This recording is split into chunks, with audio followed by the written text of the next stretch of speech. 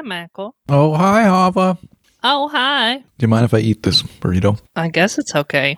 You're not even going to charge me to watch you. So good. We, weirdly have a pretty good Mexican, South American restaurant near us. It's, known as being kind of stupidly good for the context. Right. Well, take what you can get, I guess. Yeah, when you visit, we should hit it up. Yeah. Okay. I'm down. I'm in. How are you? I'm starting off. How are you?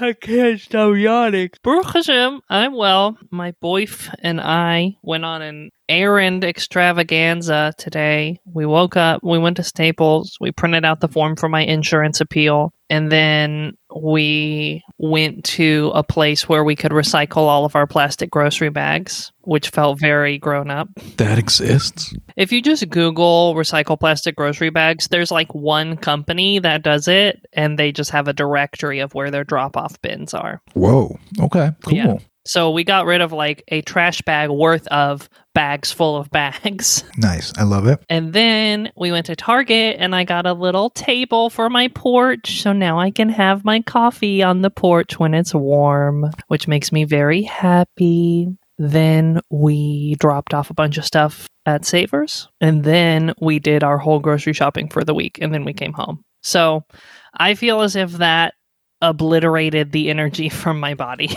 I feel that was a lot to do in one fell swoop, but now it is done. Now it is complete. Well, congratulations. Yeah. Trans Halacha Project had its 1-year anniversary event the other night, and that went really well and was a really magical time. Yeah. I got this book, The Books of Jacob. It's very famous. It's a winner of a Nobel Prize for Literature. By the Polish lady, right? Yes, and it's about Frankism. So right. Many people suggested that I read it, given our Shabbatian bent. So I'm starting on that, but like much literary fiction, starts with a very long description of a town, which I respect, and it's well written, but I've been having to take breaks just to get through it. I'm please let something happen. I know this is literature, but I can only listen to descriptions of roofs for so long. Yeah, I don't know. I feel like a Philistine saying it, but, No, I don't know. I'm sure it's good, It won a Nobel Prize, but... Ursula K. Le Guin said it best, I believe. Her approach to writing was basically in poetry, the power is in the language, and you should be taking time to digest the language. In fiction and prose, what should be happening is the power should be in the story. And if you have to take a moment to be wow, what a neat turn of phrase, that has actually distracted you from what should be the essence of fiction. I think you're kind of right about that. It reminds me of sometimes how I disagree with critics and their opinions of movies, and critics will say a movie is really good because it tickles the critic's brain, because there's a lot of references. And I am just a poor schlub whose brain is not tickled by such highfalutin things. Well, it's they're playing a different game, right? It's the game that they're playing, on the surface, it's supposed to be, is this movie good or bad? But actually, the game that they're playing is what should I say about this movie to my peers? Or something like that. There's other games afoot. I feel like the book in this case is going to be good. It just is taking a little while to build up momentum. Okay, that's good. Anyway, that's the haps in my life. What's going on with you? How are you, Michael? I'm good. I had errands today, I bought a shovel. I bought a rake. A regular shovel? Not a snow shovel. A regular shovel. I guess it would be weird in the season to be buying a snow shovel. No, this is a regular shovel, and we got a rake, a metal rake. For leaves? Yeah, for leaves, and so, it's been a regular, normal day. Very domestic sounding. Very domestic. Yeah, that's about it. Feel good. Good. It's funny getting this. I got this table so I can sit on my porch. In my apartment complex, there are only 4 units with porches, and I, Baruch Hashem, have one of them. No one else has anything on their little porches. They're just bare concrete pads. I am the only person who has put anything on my porch out of the 4 porch-having units. Oh, this is the start of a horror movie. They're really why did you put something on your porch? Don't you know what happens at night Yeah, the porch monster comes. Although one of the porch apartments is empty right now, I think. So maybe whoever moves in will put stuff out. Also, the people in my apartment complex are generally a little on the older side. So some of them, I bet, just like don't have the energy or ability to put big furniture outside that they're going to have to move back and forth sometimes. I can imagine there'd be one crazy old lady with 1,000,000 plants and 1,000 chairs. I'm going to be that crazy old lady. I hope so. I think you have the makings for it. I am. Are we here to talk about Talmud? Yes, we are. Yep, we are.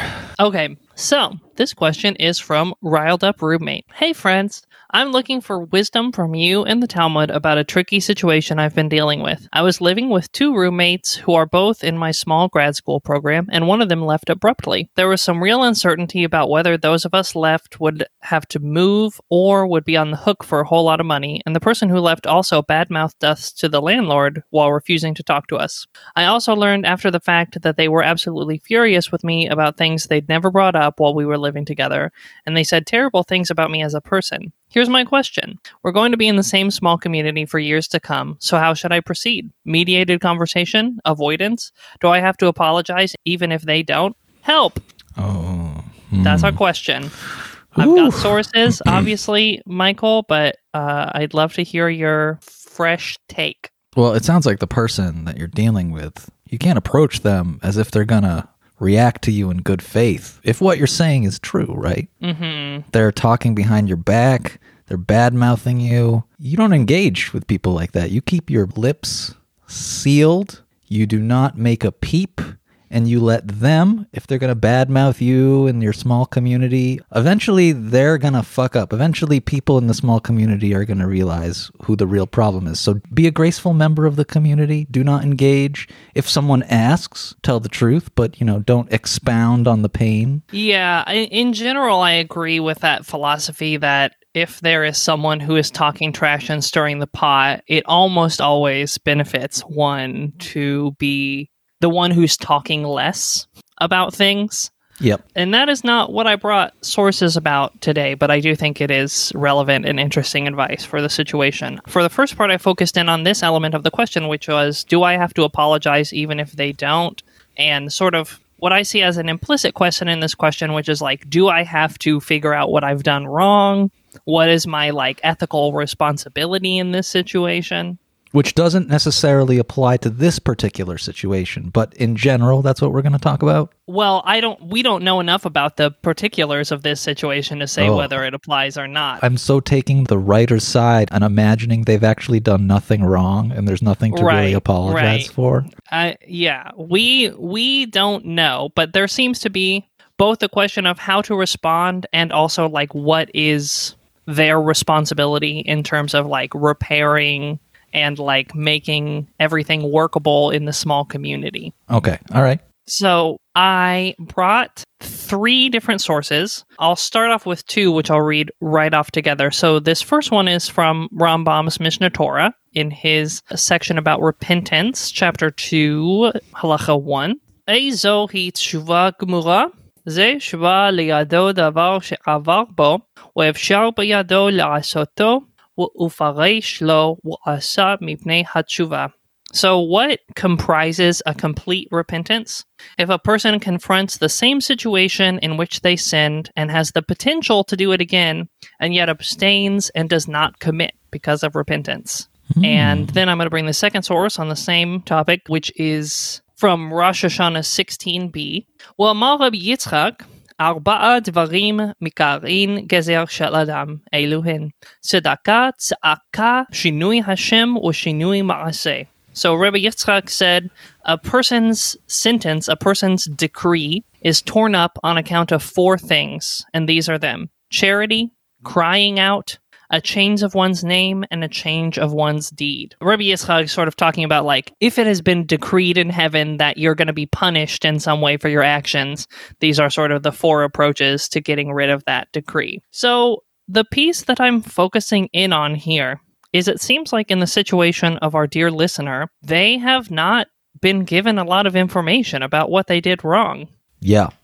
And a key part of the Jewish approach to repentance, at least as represented by these two sources, seems to be you need to fully comprehend what you did in order to change it. So, for instance, if we're going by the Maimonides definition, where he says repentance is if you return to the same situation and you have the power to do the same thing again, but you don't because of repentance, that requires like conscious knowledge of an error and the circumstances that led to it to know if you're approaching the same circumstances. So in order to do repair by Maimonides' system, you need to know what the issue was in the first place. And the second one, we have tzedakah, so charity, crying out in prayer, a change of your name, and a change of your deeds, which again, I'm just focusing in on the change of the deeds here. You may incidentally change your deeds, but it really helps to know what your deeds were in order to make sure that you change them from the previous erroneous deeds. Yeah, that makes sense. But in this particular case, it's like, can you trust the person who you've supposedly wronged to tell you the things that you've done wrong, if you've done anything wrong at all? Right. My advice related to these sources is basically, if there is no reliable way for you to figure out what you have done that might be wrong, there is no way for you to repair that. And I am personally of the opinion, from a Jewish perspective, that you are sort of free from your obligation to do teshuvah until you are able to even know what happened. Okay, that makes sense. But do you think it is the listener's responsibility to figure out if there's anything wrong that they did? I think, and this is getting real hair-splitty, but I do think we all have a responsibility to, within reason, try to find out. And also, there is only so far we can go in figuring out what gripes other people might have with us that they decided to keep to themselves. I don't think Judaism, and I don't think our ethical responsibilities in general, ask us to be mind readers, but they also ask a non-zero amount of effort, you know? Yeah. Got to put something out there. To me, it sounds like the listener is either willing to or already has put some effort into figuring out what happened. But the real kernel of what I'm getting at here is like repair, and particularly like getting along in community, is a two-way street. If the other half of the equation isn't interested in things being okay in your small community, you can't take on the responsibility of sort of getting them to collaborate on that. Yeah, that makes sense. If they are just willing for everything to be shitty in your small community, as much as that sucks, in my opinion, there's nothing we can do that will coerce or trick someone into wanting to make things okay. Right. But just to be safe, change your name. Right. But maybe change your name, says Rabbi Yitzchak. So I want to bring one more source, and partially this I just thought was a really cool and fun story, and partially I think it's relevant with regards to the person in question, the offender, so to speak, not our listener. So this is from Ta'anit 20b, and I'm just going to read this one in translation because it's quite a bit of a chunk of text. So Rabbi Elazar was going around, and he happened upon an exceedingly ugly person who said, "Greetings to you, my rabbi." But Rabbi Elazar ignored him. Instead, Rabbi Elazar said, "Worthless person, how ugly is that man? Are all the people of your city as ugly as you?" Oh my God. And the man said to him, "I do not know you, but you should go before the craftsman who made me and say, 'How ugly is the vessel you made?'" Oh my God. I know. Oh, snap.